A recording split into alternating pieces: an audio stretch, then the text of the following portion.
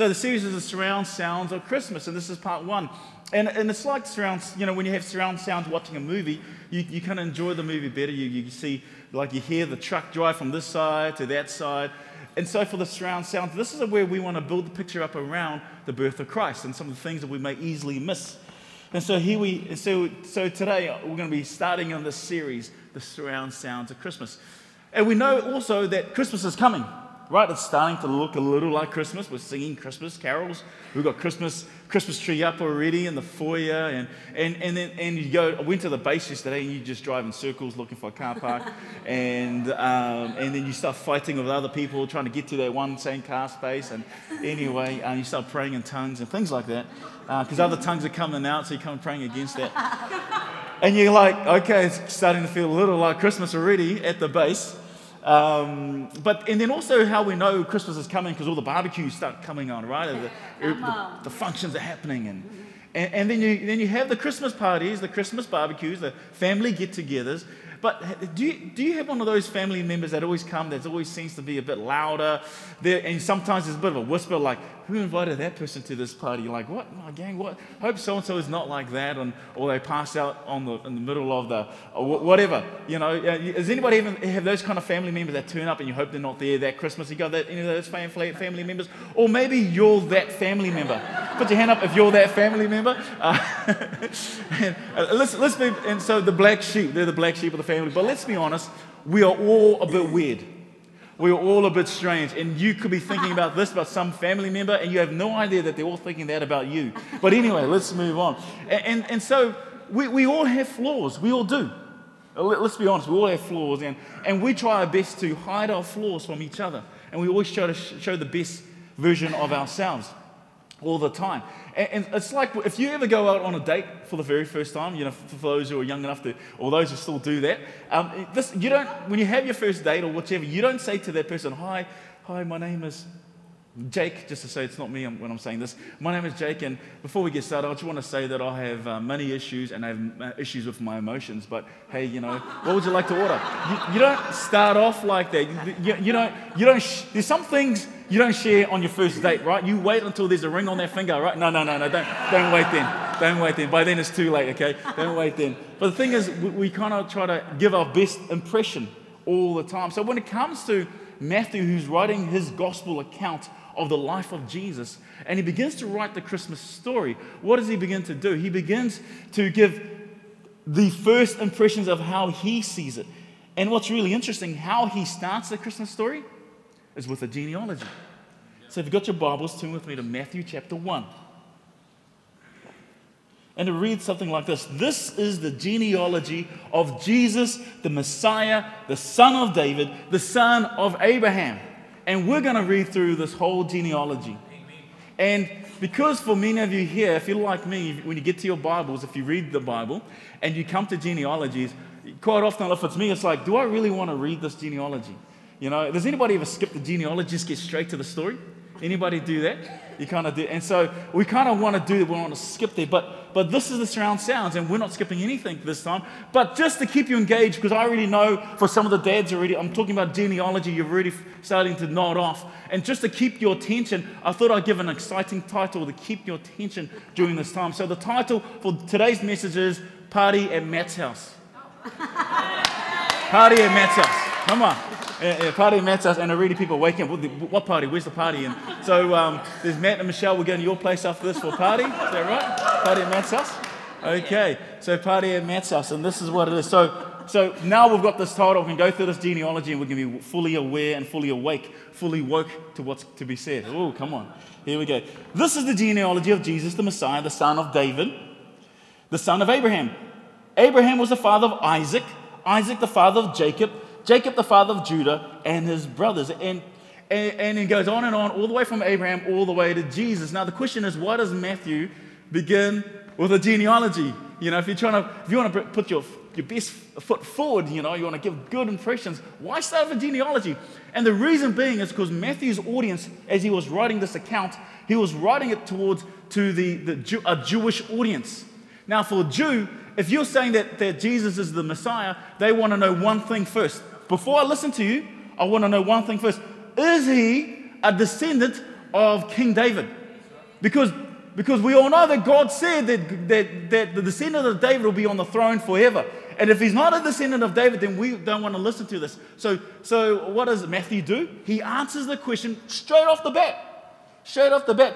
This is the genealogy of Jesus the Messiah, the son of David, the son of Abraham. So, okay, he fits the criteria. And he begins this genealogy, right? And this is how he does it. And so when you look at historians through the ancient historians, when you read any ancient stories about Caesar, ancient stories about England, or the Vikings, all those historians that had written those stories were paid by a general, by a king, or an emperor. And the reason they would pay these historians to write this amazing historical account, they had one point in mind, and that was to make them look good.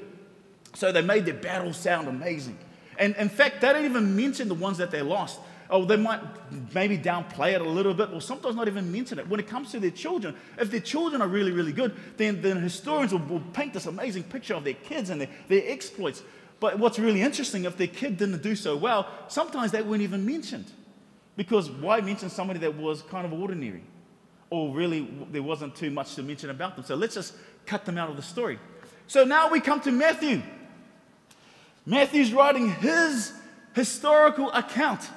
Now, if he sticks to the storyline, and if he begins to paint this picture, therefore, if he follows, okay, let's paint rainbows and butterflies about Jesus. He's just amazing. He is. When you look at his genealogy, obviously you look at his genealogy. Of course, he's the Son of God. Of course, he's the one that the Bible talks about. But what's really interesting is that Matthew begins to do the reverse. It almost seems like that Matthew was doing all that he could to make you second guess, because he begins to list names in this genealogy that you thought, well, why did he mention that name? He shouldn't have mentioned this name. It's kind of like, why did he mention that? Well, who invited their family member to the barbecue? It's kind of those kind of moments. What? Because if what he should have done is stick to the storyline, just mention the guys, and everything's okay, because that's what you should do. But what does he do? He throws in 4 women into the genealogy. Like, you're not even meant to do that, but he does that anyway. But 3 of the ladies that he mentions, they're not even Jewish. So it's kind of like Matthew said, oh, by the way, the Savior of the world, he doesn't even have a pure bloodline, because 3 of them not even Jewish. In fact, 2 of them he shouldn't have mentioned at all. So this is his account. This is the upside down genealogy. This is an upside down version of a historian. He should have, like, if you read the story, Matthew, just stick to the storyline. Just mention the guys, and everything be okay. Now, we will miss that because we have no idea. Maybe if you don't know the Jewish history, you'll probably have no idea who these people are. But when you begin to read the Old Testament, you begin to recognize these names. So let's take a look at verse 3. Then goes on, Judah, the father of Perez and Zerah, whose mother was Tamar. I know what you're thinking. OMG, he mentions Tamar. That's what you're thinking, right? Right, I know you're thinking that. Now, let me tell you something about Tamar. Probably many of you in this room probably have no idea who Tamar is. Tamar, tell you what, the story about, I can't even mention, I'm not even going to read you some of the things that happen around the story of Tamar. There's some things I will not read in church. And the story of Tamar, you're going to have to read that for yourself. I mean, I would not even read this to my children. Now, if you know me, it must be pretty high up there for me not to read these things. But you know what? I'll be, for the Jewish readers reading this, they'll be going, oh, Tamar? I'll be like, man, why did you mention her? The thing is this, he didn't have to mention Tamar. He should just stick to the guys, stick to the storyline. Everything will be okay, but he mentions Tamar. It's crazy. Why? Makes no sense. Then we go on. Perez, the father of Hezron, the father of Ram, the father of Amminadab, the father of Nahshon, the father of Salmon, the father of Boaz, whose mother was Rahab. There's another name, Rahab. I mean, why did he mention Rahab? Rahab had a nickname. Her nickname was Rahab the... Did someone say, I thought someone said, like a garden utensil. But anyway, you fill in the blanks there. Rahab the harlot. You know, it's really interesting. I'm just going to digress from my message. I come home last night, we come home last night. My daughter's on my computer because I work on the kitchen table, and she goes, "Dad, I need to talk to you about something." And I was going, "What is it?" He goes, "Somebody Googled the meaning of harlot on your computer." and this happened at 9:54 a.m. this morning. And I'm like, she's about to turn 15. I think, who's the parent here? You know, who is the parent here?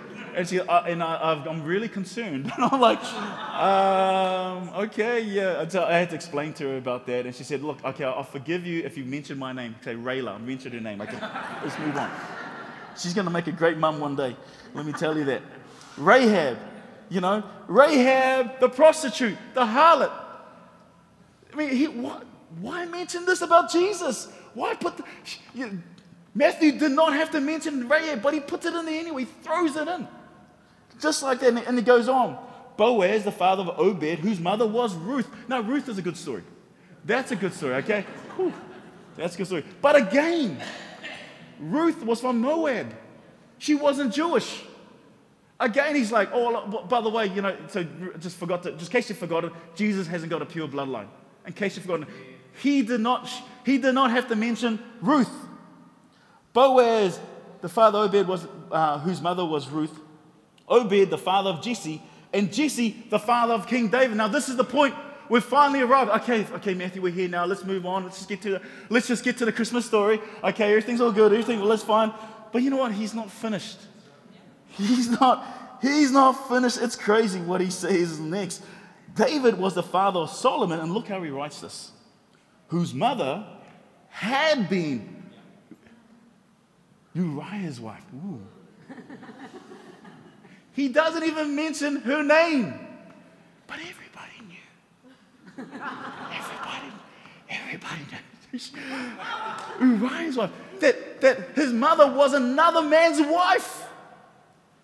What are you doing, Matthew? What do you even put this in here? I mean, most Jewish people, they don't want to remember all King David's flaws. They want to remember the great things about King David. A man after God's own heart. A man that went to a sword battle with a stone. Okay, a man who loves God. They don't want to hear about the story how David had one of his good friends killed so he can take his wife because he committed adultery. They don't want to be reminded of that. But Matthew throws this in. The son of Uriah's wife, another man's wife, throws it in their faith. They go, ooh, David and Bathsheba, because that's her name, Bathsheba. Ooh, that story, that's crazy. So what does he say? He could have just said, Solomon, David, the father of Solomon, Solomon, the father of, but he doesn't. He throws this in. He throws this in our face. In the genealogy. He's supposed to be painting rainbows and butterflies, but he's not. He's causing us to doubt because he's putting people in there that we wouldn't put in there. And you've got to understand this. He didn't even have to do it. If he stuck to the storyline, if he's just stuck to how it's supposed to be done, it would be okay. Because we thought the point was just to show us that Jesus is the son or is a descendant of David. That was the point, but that wasn't the point. Matthew throws all these shady characters into the genealogy. Throws them all with all their baggage, with all their sin, with all their shame. Because Matthew knew that they were the point of the story he was about to tell. That all these people who failed, these people who weren't good enough, they were the point of the story Matthew was about to tell. Because Matthew knew that sin was the issue that Jesus came to address. This is why Jesus came. For Matthew, the story of these shady characters was his story, was Matthew's story. Because the people like Tamar, the people like Ruth, the people like Bathsheba, Uriah's wife, just in case you didn't know, all these people, they were his kinds of people. These were the kind of people that he was friends with. Because when Matthew first met Jesus, when Matthew first encountered Jesus, this is exactly where he was in this place. Because where does he encounter Jesus? He encounters Jesus at the tax collector's booth. Because Matthew was a tax collector. And for you, okay, he's a tax collector, we're IRD, we know that. Okay, but you got to understand, the kind of emotion that for a Jewish audience to get, it's kind of like he's that kind of person who sells drugs to our children as they leave their school. Okay, they're that kind of people, the people that we think, wow, why would you do that? I don't understand. Why are you selling drugs to our children? Why would you do that? Man, don't you have any decency? Let's get that word right. We have all these kind of things. And this is and the reason why they were treated like this, they were the most hated people in all of Israel, were tax collectors. In fact, tax collectors had their own category. There were sinners, and then there were tax collectors. Sinners were seen in a higher regard to tax collectors. They were worse than sinners. Tax collectors were worse than sinners because Rome had paid these Jewish people to go and collect taxes from all the people. But not just that, they can charge whatever they want. And whatever overflow they got to keep. And so they were seen as traitors. They were an embarrassment to their family. They were not invited to the family barbecue. They weren't even invited to church. They weren't allowed in the synagogues. They weren't allowed in the temple. They were seen as filthy people. And this was Matthew. So he encounters the Savior of the world. He sees them coming. He sees Jesus walking his way, and there are the disciples following him. And he already knew what the disciples were thinking. The disciples were thinking, what should we do? Should we spit at him when we walk by? But Jesus walks directly to him. And can you imagine what the disciples are thinking? Why are we walking to that lowlife for? To that guy, that traitor who betrayed our country. Why are we going towards him? Maybe Jesus is going to give him a piece of his word. Maybe Jesus is going to come up to him and just say to him, how do you get up in the morning? But what does Jesus say? He says this. Matthew 9, verse 9. He says, follow me. Comes up to Matthew, sitting at the tax collector booth, getting taxes from people, stealing from his people. And Jesus says, follow me. Can you imagine what the disciples were thinking? Whoa, Jesus, what are you saying? If he's with you, then he's with me, but I don't want to be with him. And Jesus says, if you identify with me, I will identify with you. Yeah. And Matthew's like, this is just too much. Okay, just as long as we don't go to his house.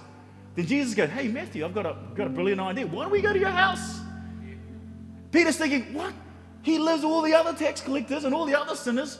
We're going to go there? Jesus, hey, guess what, disciples?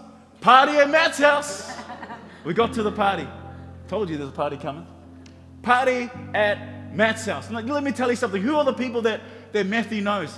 The only people he knows are other tax collectors and other sinners, other outcasts, those people who were deemed not worthy of society, those who were seen as filthy rags.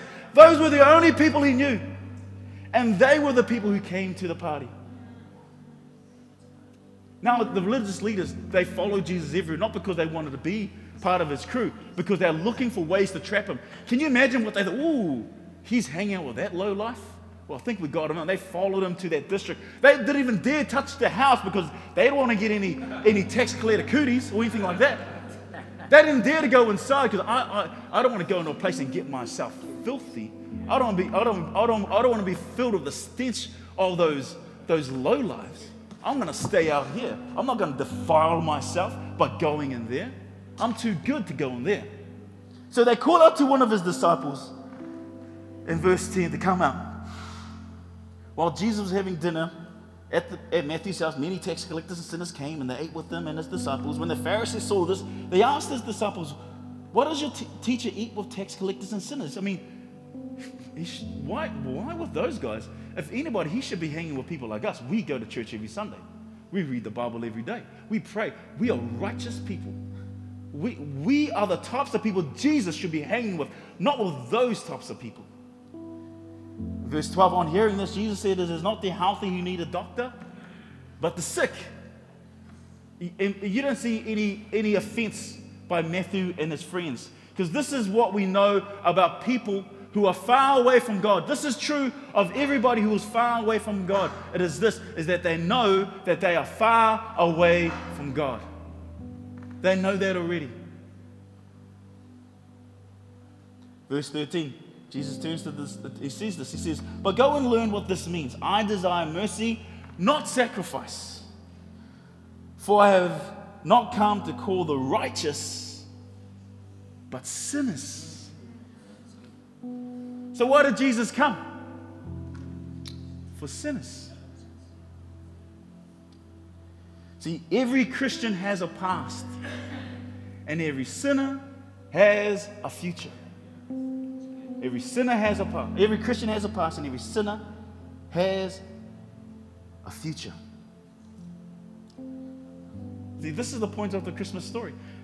We can't start this series without understanding the point of the Christmas story. That God so loved the world that He gave His only Son. This is the point. He came for sinners. To us, a Son is born. To us, a King is given to us. The Savior of the world. What is He saving us from? Sin. See, many of us think the only way we can approach God is based upon what I have done. Many of us think that for whatever reasons. And we sit in church, we hear all these things, Jesus loves you and all this, but we think the only way we can approach God is by what I have done. And if you're like me, I'm kind of like, and I used to be like, before I knew Jesus, this is what my life was. I lived a life that was far away from God, but I tried to do good. I tried to change the way. I tried to change my life, and I thought, if I do this good thing, I'll be good. I'm going to get closer to heaven. Oh, yeah, that's kind of good. But like anything, I end up doing two things even worse. Oh, man, I'm going to go all the way back here. And then you feel like you're just going up and down, trying to do good, and you're bad, and you never get there. Then after a while, you're like, why do I even bother? And that's the problem. We think it's about what I have done. It's got nothing to do with what you have done. It's not about your self-righteousness. It's not about that. See, Matthew knew because he spent 3 years with Jesus. He was there when Jesus was on the cross. He was there by the empty tomb. And he knew that it was nothing about what he can do, but it was all about what Jesus had done for him. That Jesus had changed the rules. Because of the old approach where I have to do all these things, if that was true, then Matthew would have been shut out of the kingdom of God forever. Because he was a tax collector. He wasn't even allowed in the temple. He wasn't even allowed to purify himself because of his job, because he was deemed by society not good enough. And if that was the rule, if that's how life is, then he was shut up for life. But Jesus changed the rules because there's nothing about what you can do, but what Jesus has done for you. And he simply says, follow me. Follow me. And let me tell you something. When I began to follow Jesus, what I realized, it was never about coming up and down the stairs. But the point of Christmas was that God came near to us. When everyone else went far away from us, or when I went far away from God, He came down to us. To us, the Son is born. The Savior of the world. It's not about do. But it's, Lord, let me follow you. Every Christian has a past and every sinner has a future.